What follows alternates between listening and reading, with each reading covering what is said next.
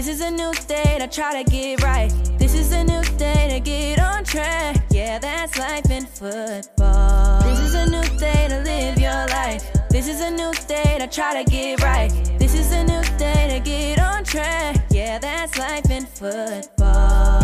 It's life in football. We are life in football.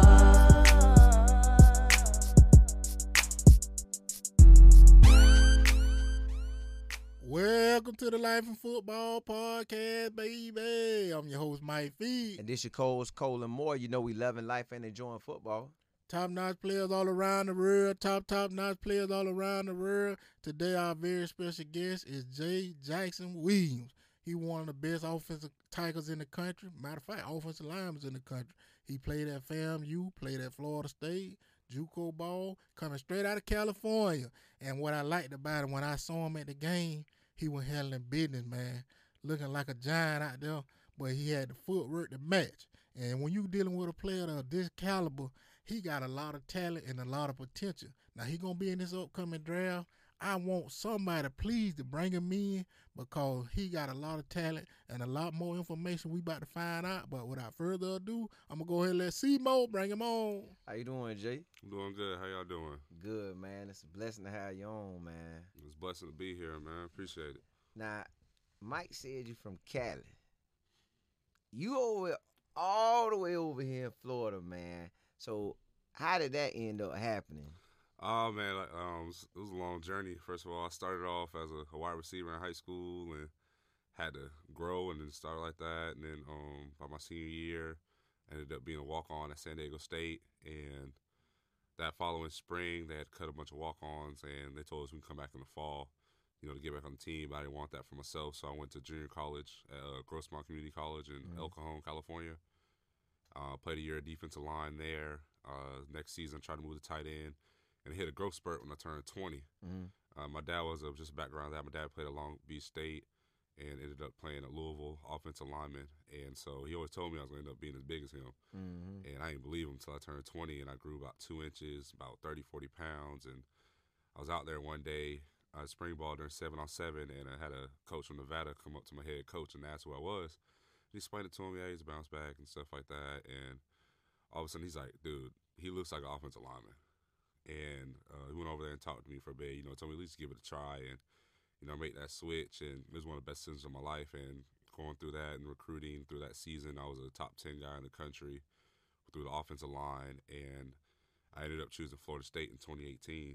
And that's really how I ended up out here, I had never left California in my 21 years out there. And, coming out here to Tallahassee, was a real culture shock experience. But I really love the South. Yeah. Now, with you being over here and you at Florida State, but you also got to be at FAM too, man. So how did the Florida State go and to actually get you at FAM as well? When I got to Florida State, I was Willie Taggart's second recruiting class, and, they really had him on a hot seat. And so we started that season, and we went through it, and I didn't get to play until after he was fired. And I got some more playing time and stuff like that. And then he brought in Coach Norvell, and who I love, and Coach Atkins and stuff like that. They taught me a lot mentally of the game, during COVID.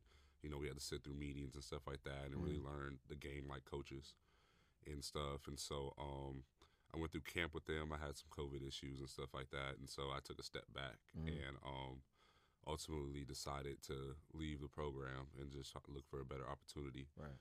And which ultimately led me to FAMU and signing with them in 2020. Okay.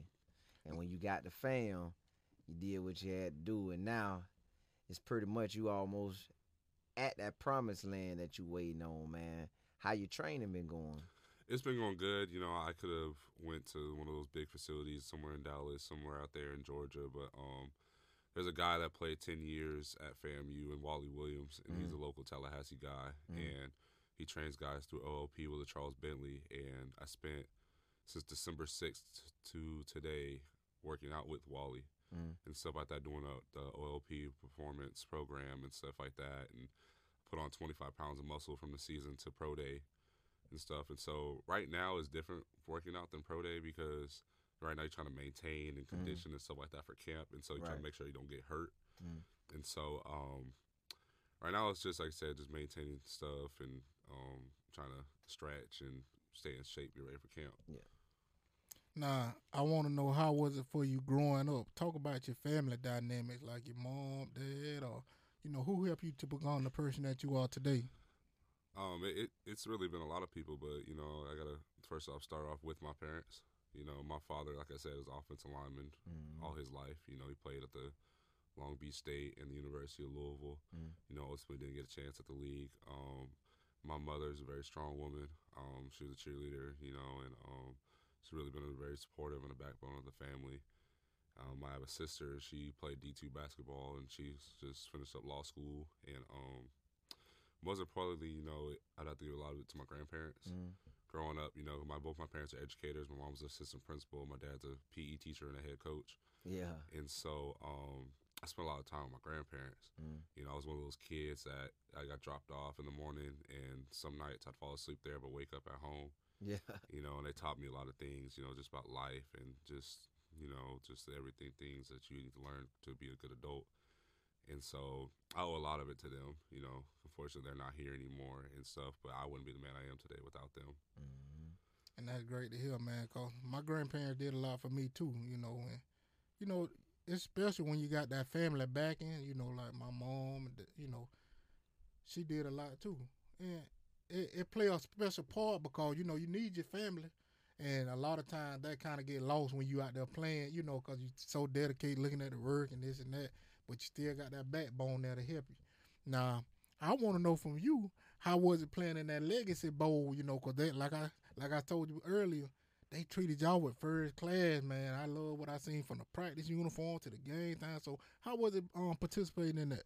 Those 6 days were a blessing and a great opportunity, not just with the practices, but also to be able to experience New Orleans and do the career fairs and all that stuff and meet all these guys like Steve Weiss and stuff like that. But to be out there for 6 days with some of the best guys in the SWAC, all not just the SWAC, but the MEAC and all the other conferences and just HBCU schools, that was definitely an eye opener, just to see how much talent is out there. It sucks that they label it FCS, HBCU, FBS, Power 5, Group of 5. These guys can play. We, just like I've said before, we all put our pads on the same way. Exactly. It's different. Exactly. But once we get between them lines, it's a different story. Game on. And there's some guys that it was amazing because you can't really tell who was D1, who's D2, who's this and that. We just name a jersey, put the ball on, let's play. And that's really what it was. And it was a lot of fun, to get out there and stuff like that and talk to guys, talk a little mess here and there, Jackson State guys, and the Bethune guys, this is first year family, you can really say anything to them. Right. So, we got to have a lot of fun out there and stuff like that. So it was a great opportunity. Now that Bowie State running back we had on the podcast, and he was in the game too. Yeah, that guy definitely was moving. Yeah. To see some of them guys and like you played against a bunch of them, but some of the guys you heard about and stuff like that, it's kind of funny. We were in a huddle, and one of the Grambling guys, Kill Glass, walked into the huddle, and he just looked at everybody. He's like, "Hey guys, hey look, we're in a huddle with Kill Glass." Yeah. He's like, "Bro, chill." Yeah. So, now big see, time QB. Now see, I also too, man. Like with you coming, see, you was at Florida State, correct, and that's a big time environment. You got a lot of things going on for with the fan base and everything. I want to know, like, what you expected before you got the fam, and then once you got there, how was it for you? Cause I was at some of the fam games this year, and I'm gonna tell you. See, I played at Alabama State, and I gotta tell you, I was hating a little bit, man. I was hating cause the fan base rock. I ain't never seen the whole crowd rocking like with the little DJ coming in and he saying this stuff. They playing music. They got their own dance. Like, I really love that. But I want to know from you, like, how was it for you? I didn't know what to expect. I when I was at Florida State, we played Alabama State, and they brought their band, so I got a little taste of what was going to go on. But I didn't really understand what I was getting myself into until I got to the spring game, one of my first year at FAMU. And shout out DJ Loose Kid, that's my guy right there. And spring game, they got the band and they got him, right? So you got best of both going on at the same time and stuff like that. And And I remember when we were playing Alabama State, you know, I guess there was some media issue or whatever, so we would take like 2-3 minutes out of the game just as like we're just sitting there. Right. And they're playing music, and you see all the guys in the stands dancing, and I'm looking around on the sideline. I'm seeing the guys on the team dancing, and I'm just like, I've never seen this before. Right. Like, this is incredible. You know, and just hearing the band, like, I love the Marching 100. I'm a big fan. Yeah. You know, I go to games just so if they're there, like, oh, the Marching 100, I'm coming. Yeah, yeah. You know, and so it was an experience. You know, like I said, I've played at Florida State. I played at San Diego State. And, you know, I've had the 40,000, 80,000 people crowds and stuff like that. But it was just different in Bragg Memorial Stadium. It felt different. It looked different. It was just an experience that I never had before, and I loved it. I do too when I see it. Now, Every time I see it. This is my last question for you. What's your thoughts on Coach Simmons? He been doing a great job over there, and I know he was probably one of the reasons why you went to FAM. Could you speak on him and the environment that FAM has created over there?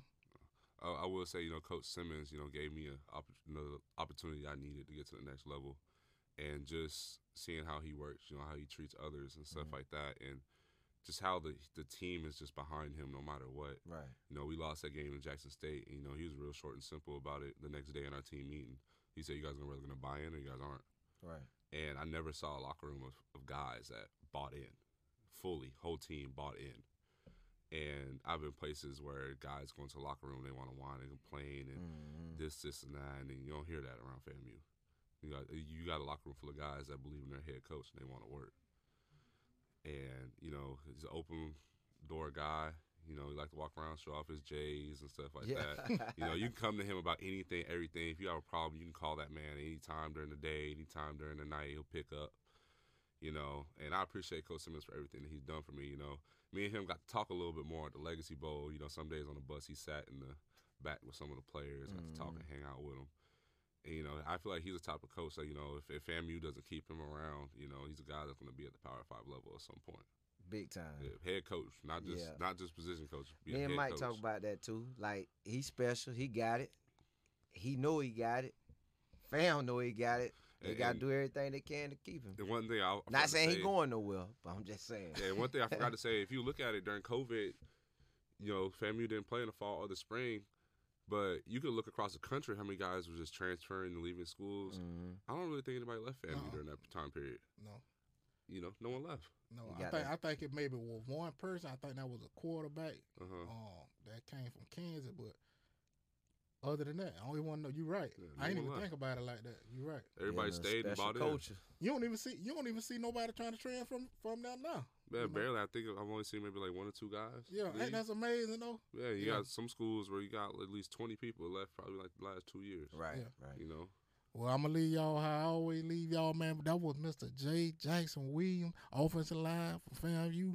And he's going to be a professional player. I'm telling y'all, man. He got the footwork. He got the size. He got the determination. And I'm going to leave y'all how I always leave y'all. Keep your head up and not down. I'll issue a fall to the ground. This is the Life in Football podcast. Catch you next time.